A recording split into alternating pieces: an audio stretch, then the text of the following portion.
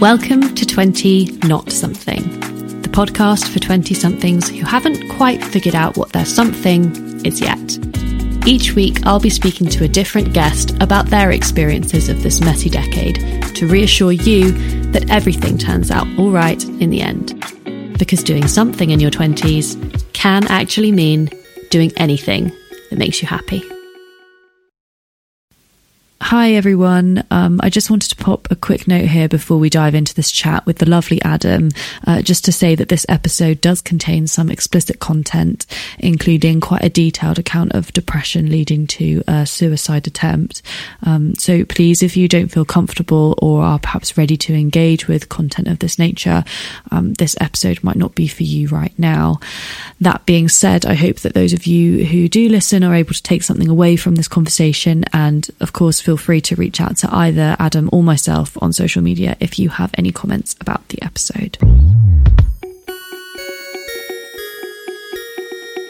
Today I am joined by mindset coach from the A-Game consultancy, Adam Smith.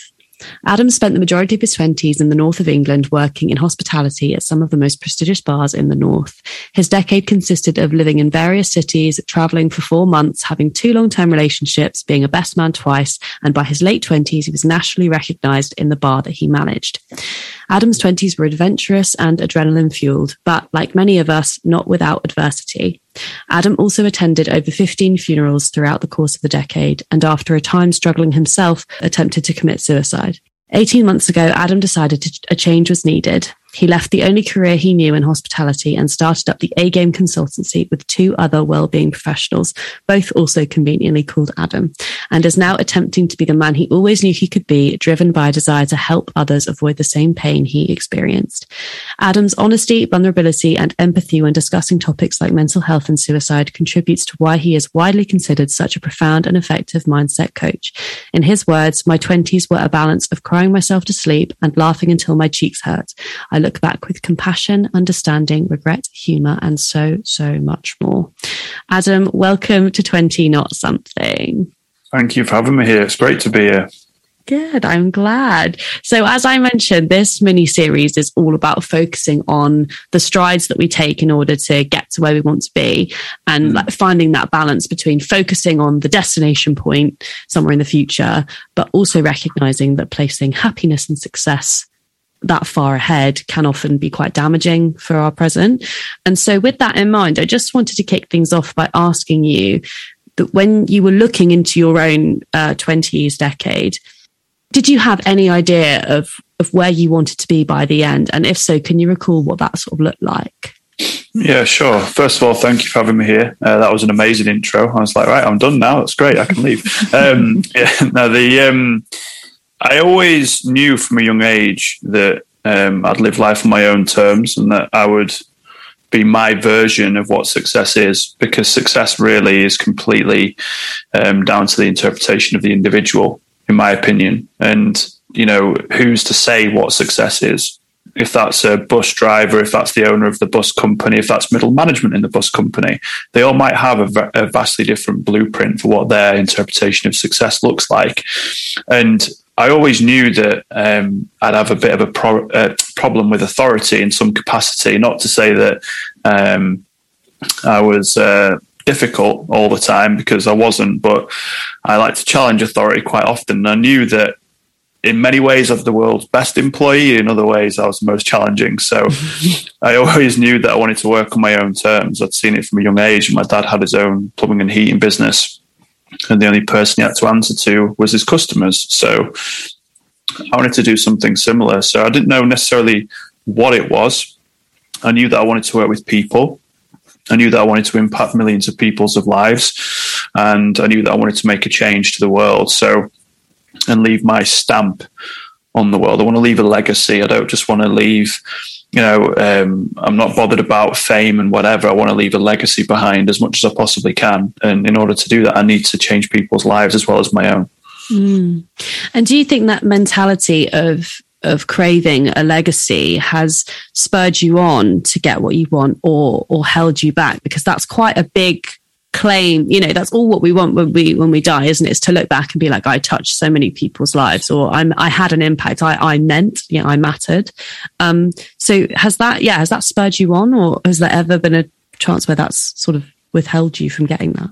Oh, both massively. Yeah. It's what gets me out of bed. I wake up at 5:59 every morning, not 6, because I want to get up at that little bit in the 5 a.m. club where everyone talks about. You snooze your alarm? No, straight up. I used to, but the snooze button was, some people in health and fitness and whatever remit always refer to it as like the lose button, or, whatever. And I get it, but people can do what they want. It doesn't matter to me. If you hit your snooze button on it, I don't really care. It doesn't impact my life at all. So I personally don't, because otherwise I'd wake up and it'd be 9:30 and I'd be like, what the hell happened? So no, it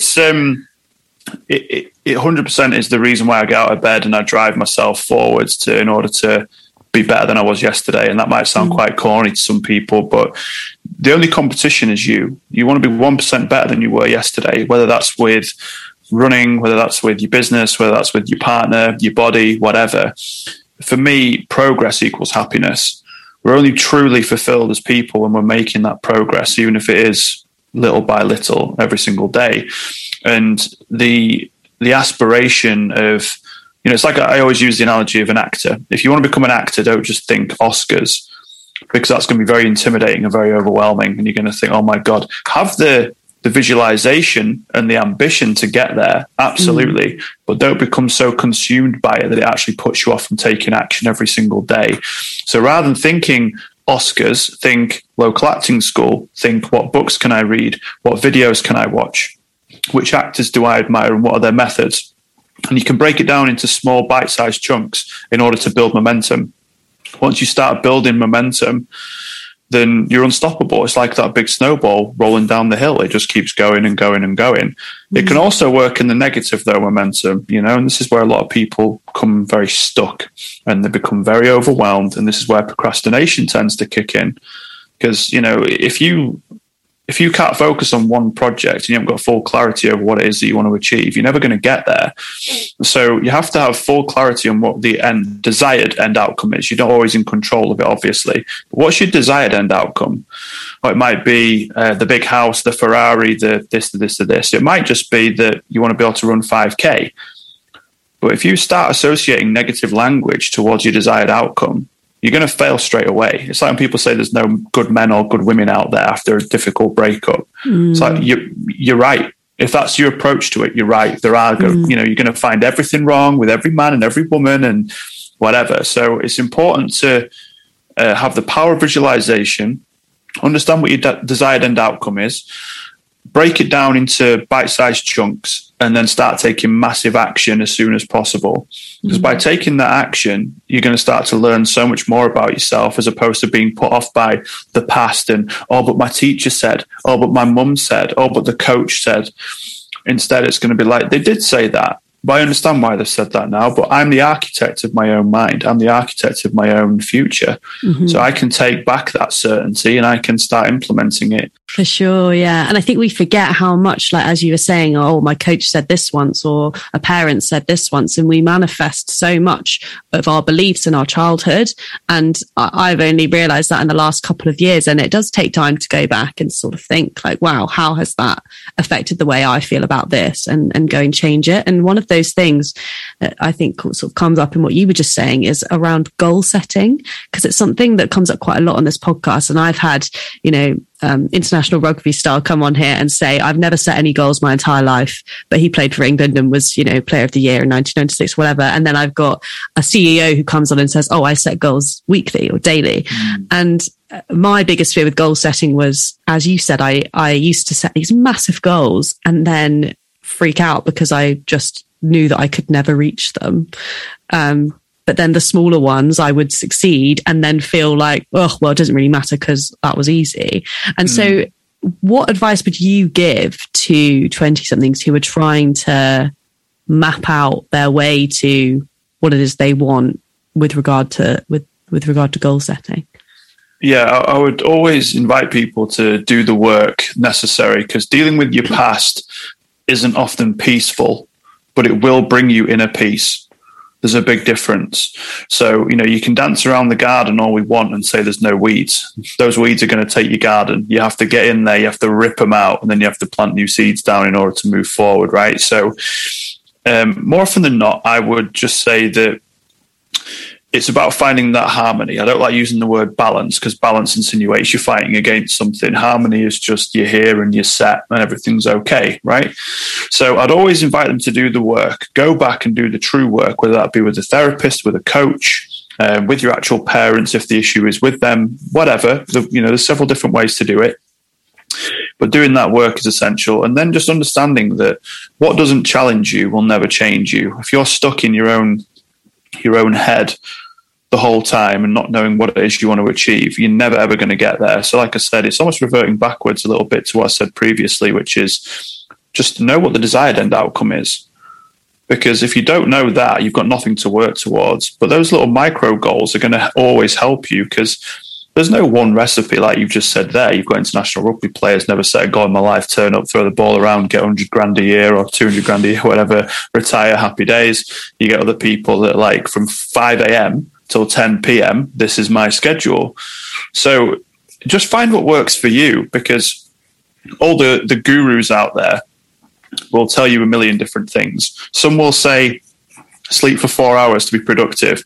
Some will say, like Matthew Walker, the sleep specialist, who I'd always advise listening to over a guru, is you have to sleep 8 hours in order to be productive, to recover, to ensure that your health is intact, etc. So there's a lot of noise out there as well. You don't want to become confused by this. Yeah. And, if you want to sleep faster. If you want to sleep for 8 hours, sleep faster, and all this kind of rubbish. So it can be quite difficult. What I would advise people to do is, do the work, then find something that's going to push you, and then pick one speaker that resonates with you. This might be, I'd always go to Tony Robbins is my go-to. So Tony Robbins is my go-to. I'd have him. I'd have maybe Gary Vaynerchuk. I'd have Les Brown, Zig Ziglar, Dean Graziosi, people like this. But just pick one and study them for like 30 days to 60 days. Just watch their content. No one else, nothing else, because you're going to get a lot of contradicting statements. If, young salesmen, for example, that I've worked with previously, will watch Jordan Belfort and they'll watch Grant Cardone, two vastly different approaches to selling. Mm-hmm. So you're going to become very confused. And naturally, the cookies in your phone on YouTube will go selling, selling, selling, and then you'll get all this conflicting information. Oh my God, I'm overwhelmed. Oh my God, I'm going to procrastinate. What's the point? I'm a loser. I never deserved happiness, blah, blah, blah. So just pick one person and just study them. Pick one book and read that book 7 or 8 times. You really want to be able to get to that point until you can teach it. Until you can teach it, you don't know it. Mm. So it's all right. Again, some of the gurus say consume a book a week, but then you're just going to have loads of information that you're not necessarily actioning. So this is just what worked for me anyway. Because I started this year on that foot. I did like 8 books in 2 months, and someone said, "Oh, what did you make of that?" I was like, "No idea. I can't remember a word of it." So what's the point? Mm. And then there was one video that I watched. It said, "Would you rather read, what was it, 30? Oh, I think it was like 35 books, or would you rather read one book 35 times and master it?" And I was like, "I'd rather do the latter."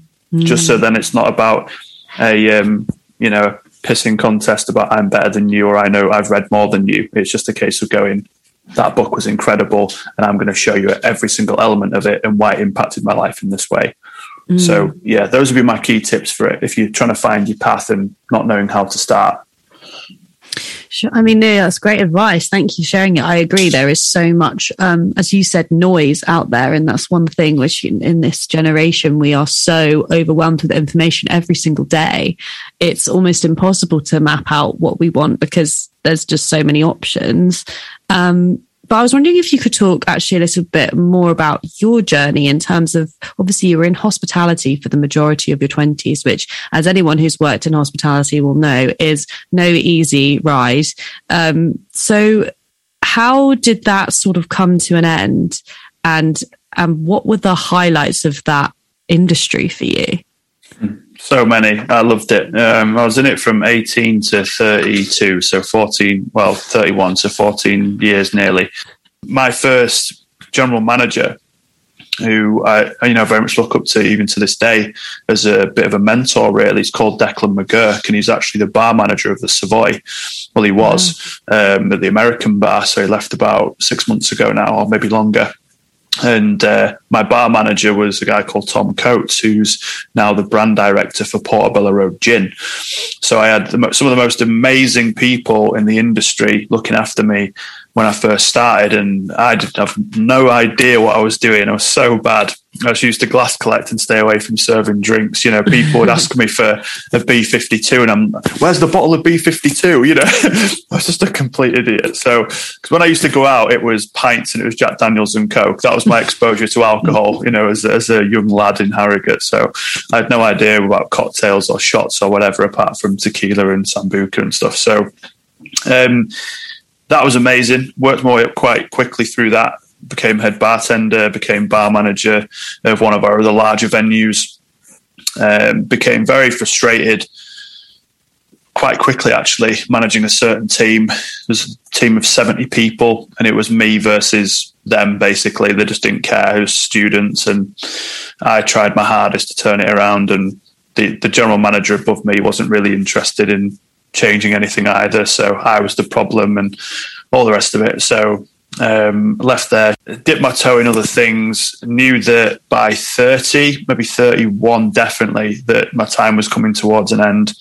And especially, you know, working down Court Lane in Leeds, it's it's a beast. It'll chew you up and spit you out. It's a very famous street for people go. You know, it's probably the most famous street in Leeds. Definitely one of in the north of England for going and getting absolutely shit faced and having a great time. So the people I met were amazing. The times I had were incredible when it was up here, but then the lows were hangovers, come downs from drugs.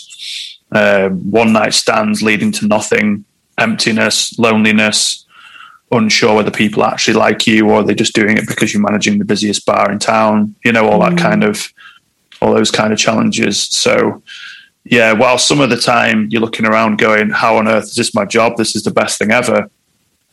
Some of the next days you're thinking, I just need another drink because I need to numb this pain that I'm experiencing right now. You know, I mean, we were invited to drink with our guests as much as possible, like a rapport building exercise. But there'd be some Saturdays where I could drink over a bottle and a half of whiskey while still working and be functional. That's how bad it got. So, you know, but it was probably a couple of years before that was when I hit my version of rock bottom due to working 80-hour weeks in hospitality as well. So I wouldn't say it's a love-hate relationship. I did love it, but there are times that really shaped me to become the person I am today, which I'm actually quite grateful for. I mean, speaking of rock bottom, in that note you sent to me, you obviously mentioned that you did attempt to commit suicide during your 20s. And I'm sure as a result of those feelings of loneliness and the substance abuse must have really, really taken its toll. And I recognize that that's an extremely personal topic. So if it's too triggering to talk about, then, you know, we don't need to go there. But oh, no, not at all. I'm an open book. It's all good. I just wondered if, it would be okay to talk a little bit about that time and how that then, I mean, shaped the rest of your life as a result of hitting rock bottom. Yeah, I mean, there's an old phrase that Tony Robbins uses, which is life can either happen to you or life can happen for you. And a lot of the time when we get stuck in the victim mindset, it's why is this always happening to me and poor me and woe is me? Upon reflection, you know, the work that I've had to do around myself to heal is realize when it was justified to point the finger of blame. And when it was, you know, the reality kicks in of going, that was me. Because we all have these moments in life where we're like, oh God, that was me. And then others where we go, hey, that was me, right? I'm awesome. So it was probably, I think 2017, maybe late 2016. And I was working stupid hours over Christmas time. And I don't say this to be cutesy. I genuinely didn't know what day it was. Like I was working from 8 a.m. till 10 p.m. was a good shift.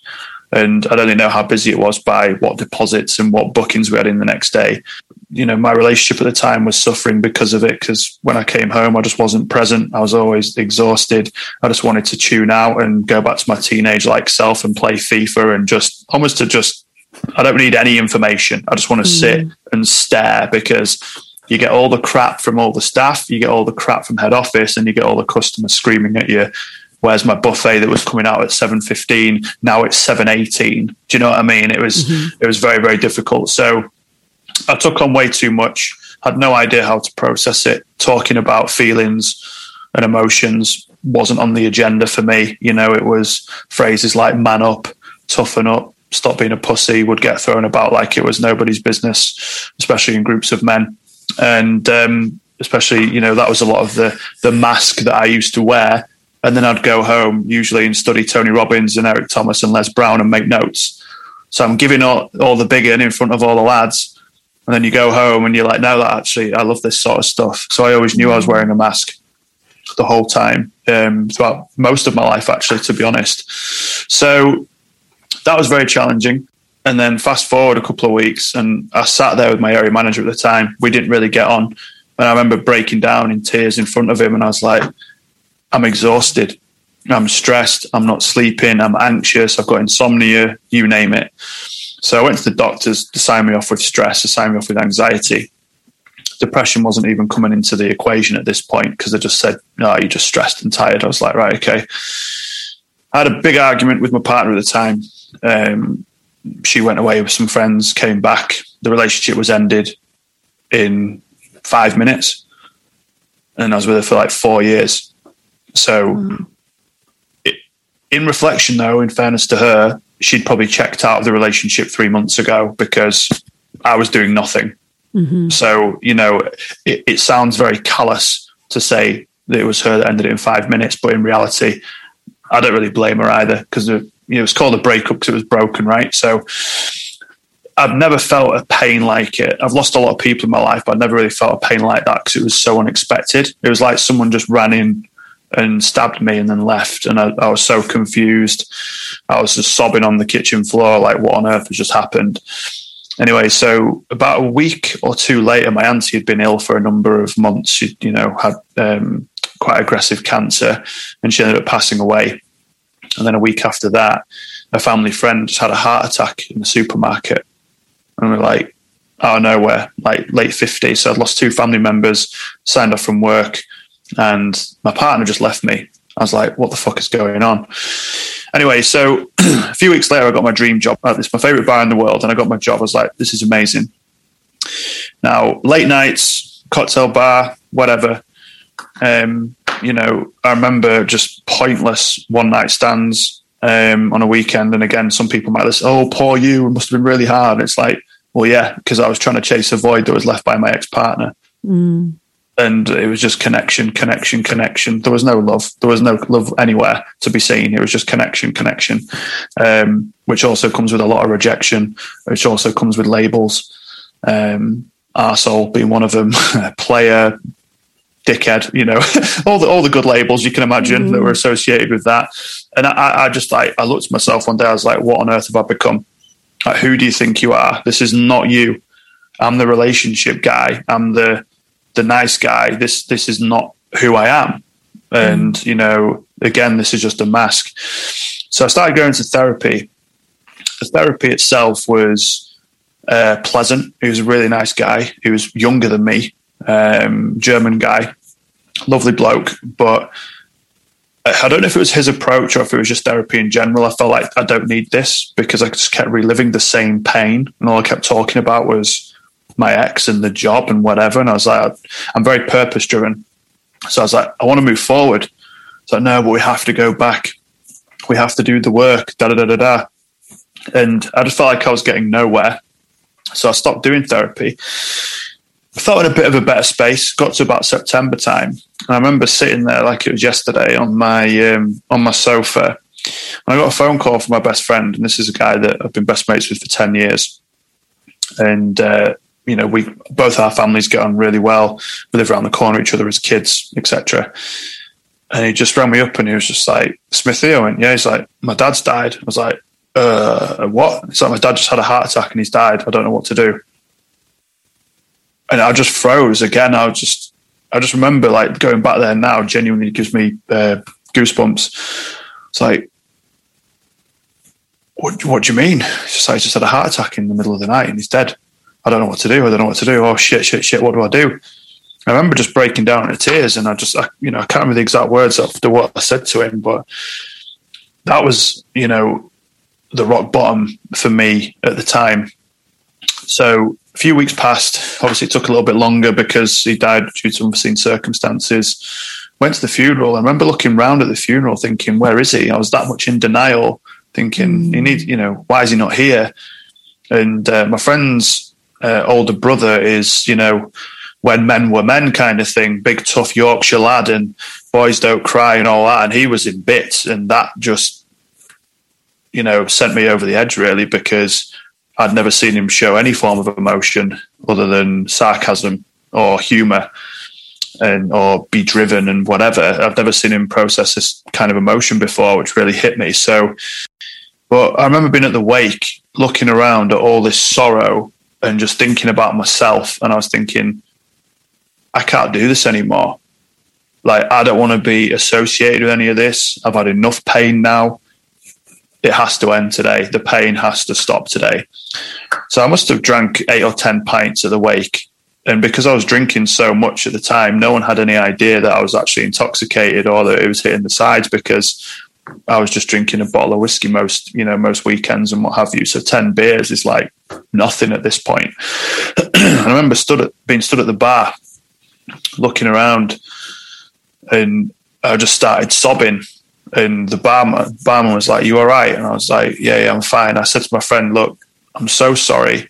I can't explain why I need to go, but I need to go. I don't want to make this about me."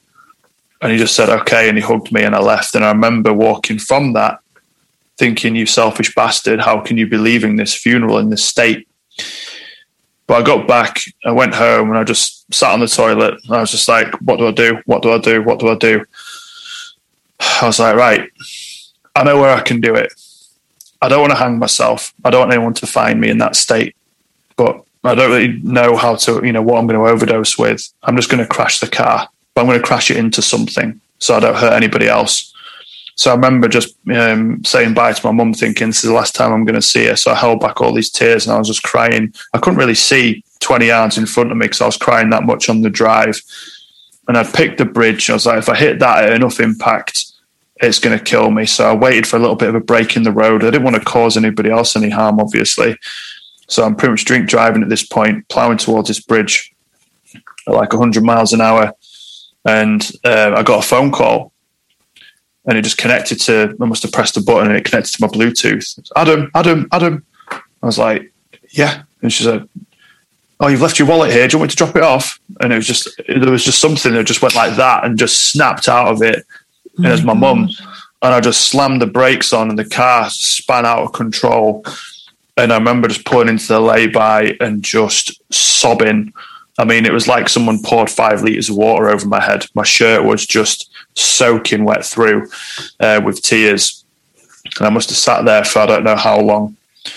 And then carried on back to Leeds.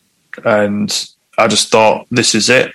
This is rock bottom. But there's an old phrase that rock bottom is a great foundation on which to build, because I thought I can't feel any worse.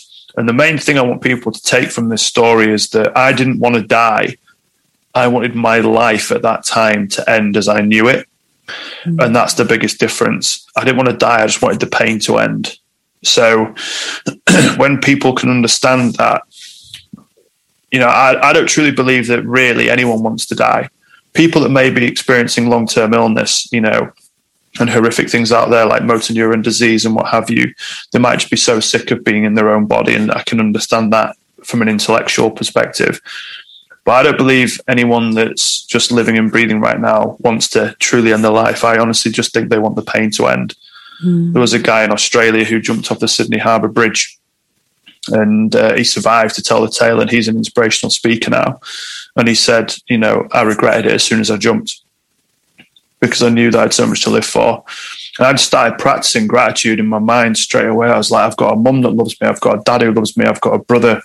I've got a sister-in-law. I've got a nephew. I've got friends. I've got my health. I've got a job, blah, blah, blah. And I knew there'd be a long road back. But that was the day when I decided that everything has to change for me. And don't get me wrong, there's still been highs and lows since that moment.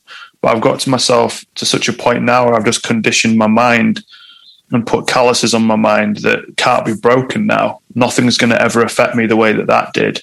And I've got the right support network around me to ensure that I can now thrive and not just survive in my life anymore. Wow.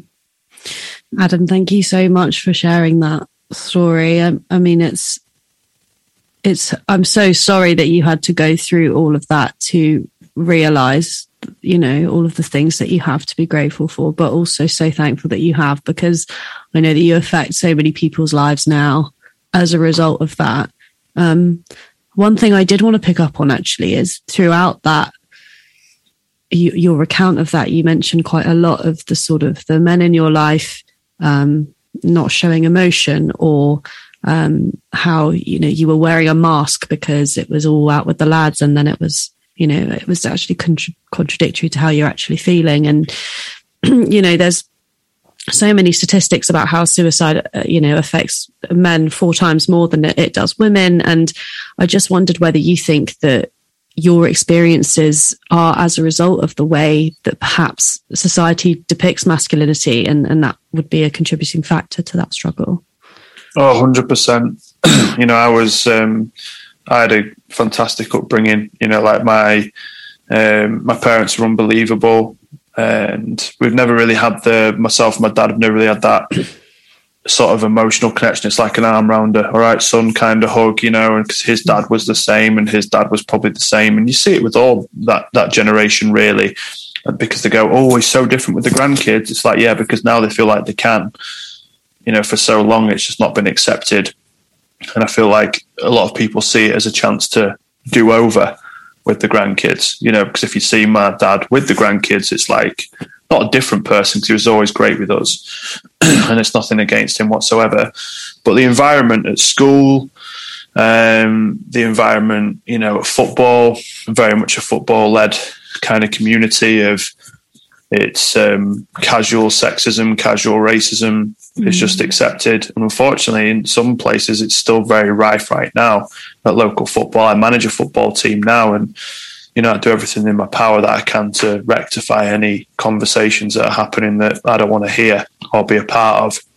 So, if you weren't talking about pints and birds on a Friday night, you don't talk about anything and nothing real. If you talk about a breakup, oh, get over it, mate. Plenty more fish in the sea. And it's like, okay, cool. That's about as far as the help went, and I think the confusion with a lot of people, even to today, is you don't have to solve anything. Some people just want to tell you because they want to tell you. They just want to share. They don't need it fixing. You don't need to put the cape on and save the day. Just listen without judgment and just ask more questions, because then you'll get to the bottom of what's really going on. Like if someone goes, oh, I don't know, I just don't think I can do it. Most people go, yeah, you can, don't be so stupid.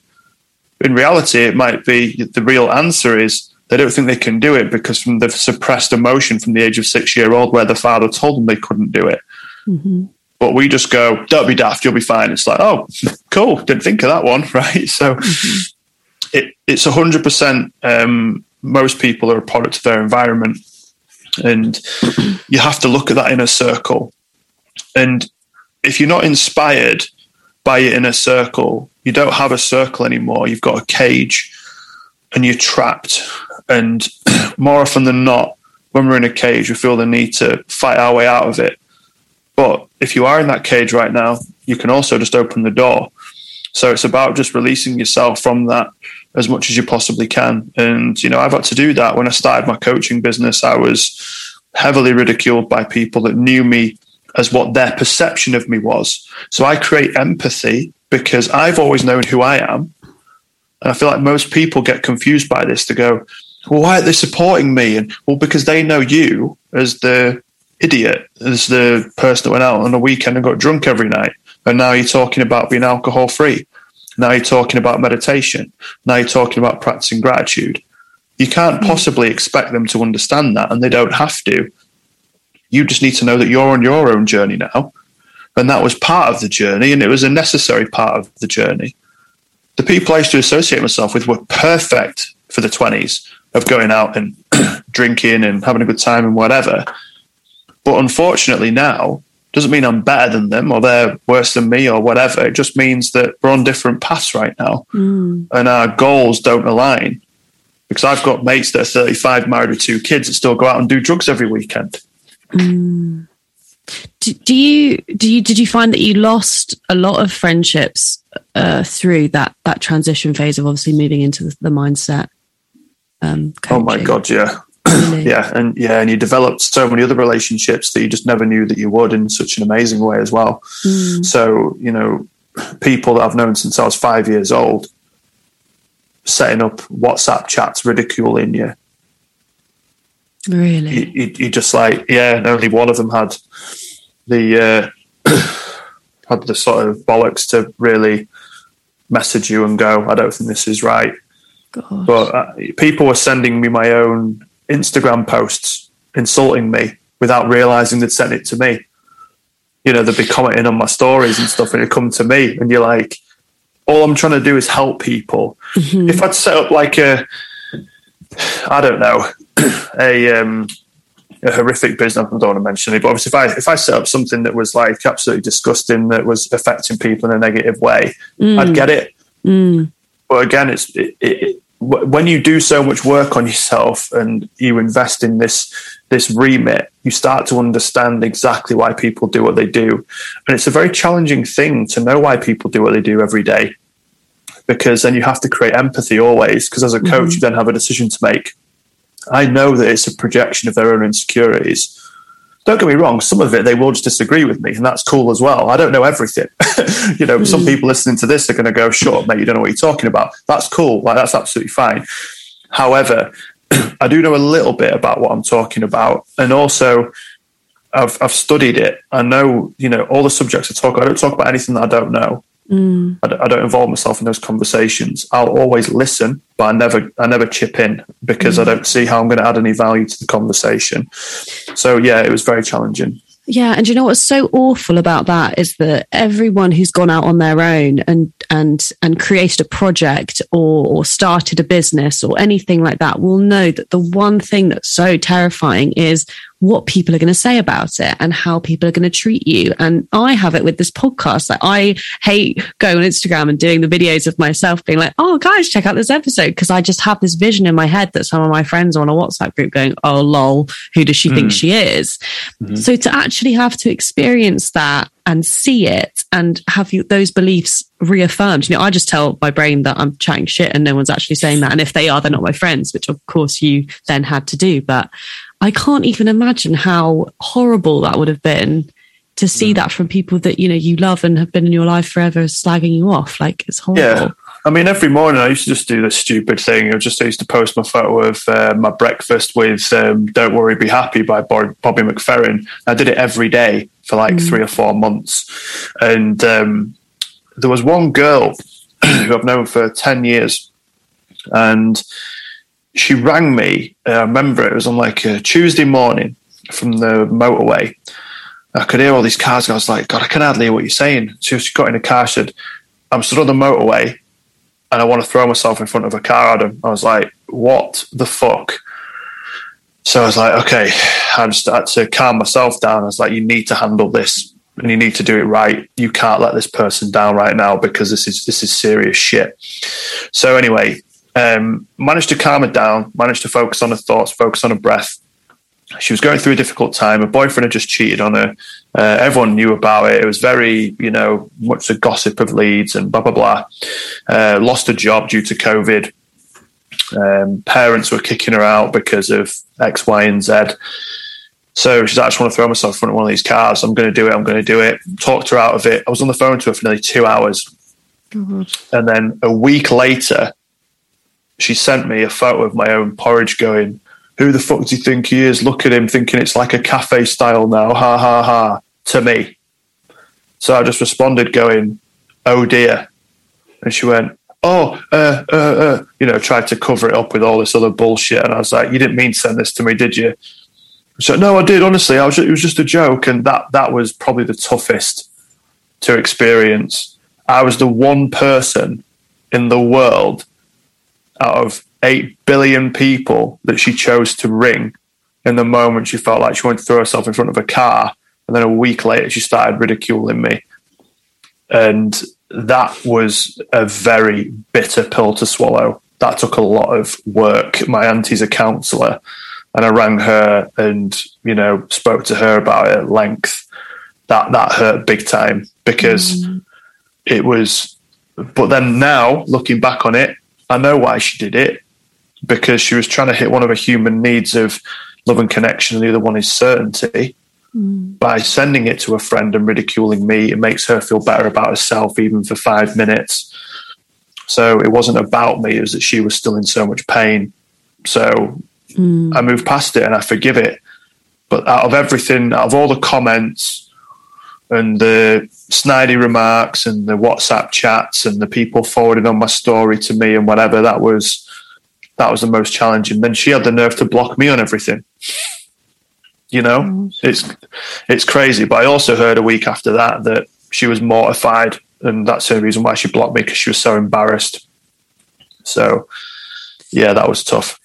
Wow. I mean, I can't believe that. I can't believe that anyone would be so, yeah, wow.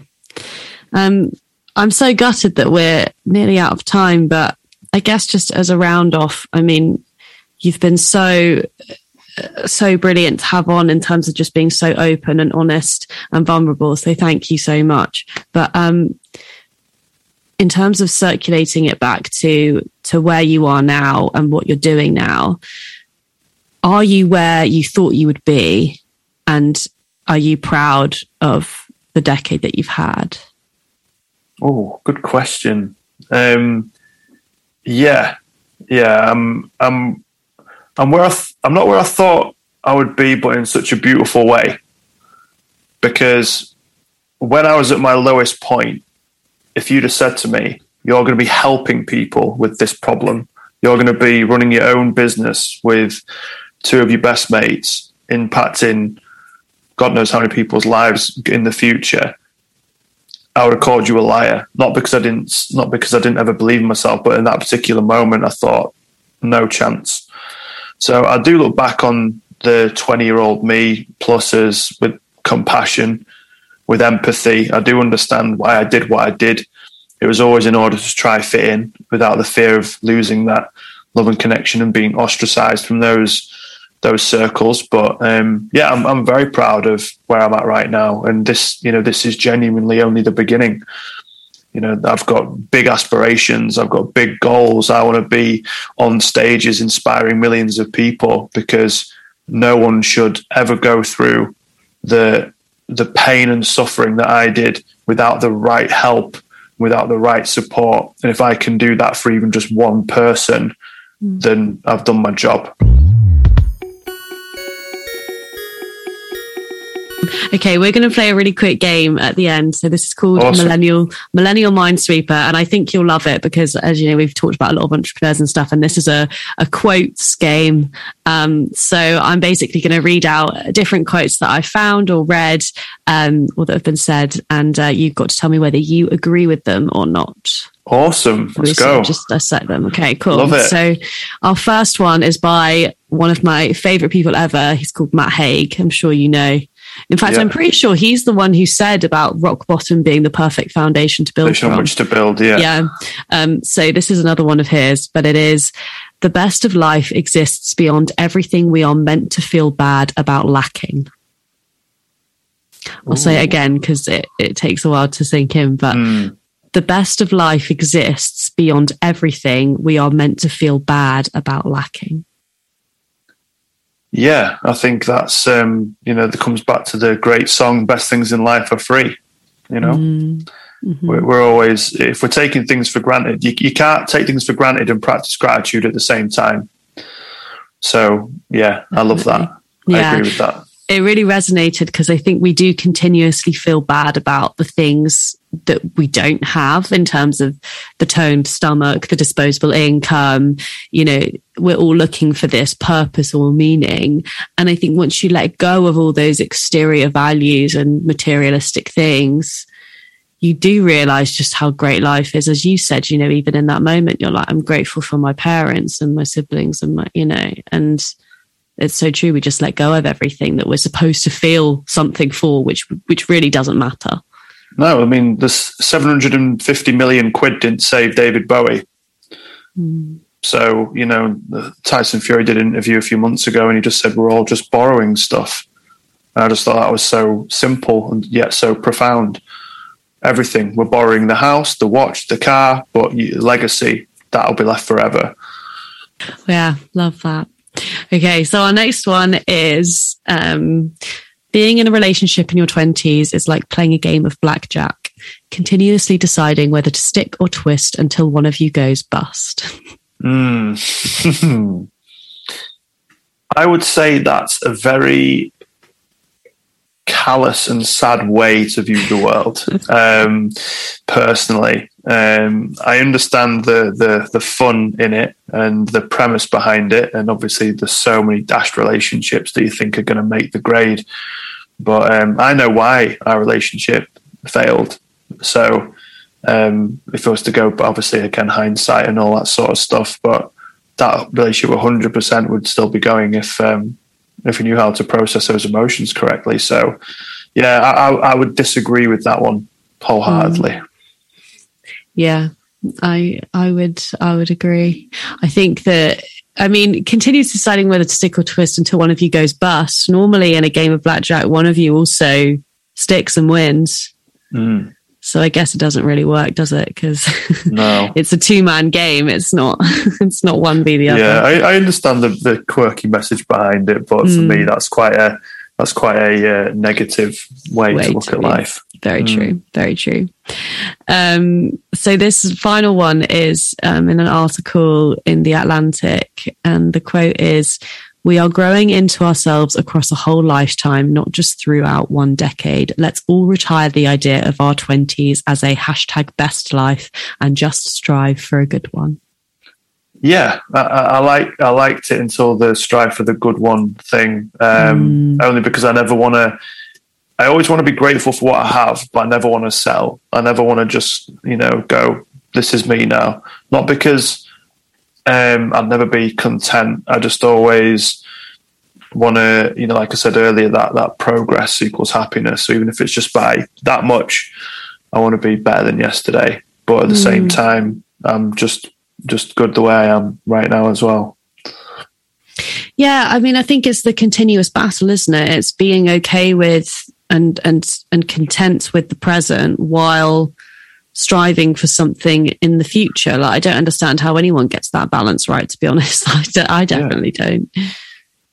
Yeah, it's for me, it's it's very much a case of I'm always in the present now, where right now we're sitting on a podcast having a nice chat. That's as far as my thinking goes, because whenever it deters away to but that client thing and but they're not, it's just like back to now. So I'm very grateful for what I have right now, but I always also want to just be, like I said, improved by that little bit. So I think if you've got a healthy relationship with it, that's great. Because there's an old phrase that there's nothing worse than crying in your Ferrari.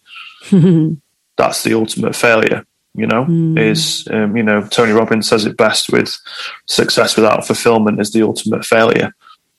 So we want to make sure that we're honing down on what exactly it is, what our blueprint for life is. If your blueprint for life is, I'm successful when I'm tucking my kids into bed at night and picking them up from school, and I'm going to be the best dad ever because my dad was never around, and then you being the managing director of a Fortune 500 company, which requires you to sleep away from home 20 nights out of 30 a month, you're going to be miserable in your mansion when you come back and your kids are asleep.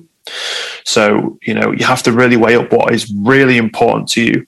And self-awareness is essential, because some people now, unfortunately, think earning 60K is not enough. I've got to go out and get 600k, and they try everything they possibly can, and they always think they're a failure, even though they've got an incredible house with 2 beautiful kids and a Range Rover in the front garden, because they always felt like, but that bit more, because I decided blueprints can shift, things can change. So you have to figure out self-realization. What do I actually care about? Not what do I think I should, or what Joe Bloggs from school said. What do I want, and how am I going to achieve it? That's the ultimate success for me. Amazing. Thanks so much, Adam. What a perfect note to end on. Thank you. Thank you for having me.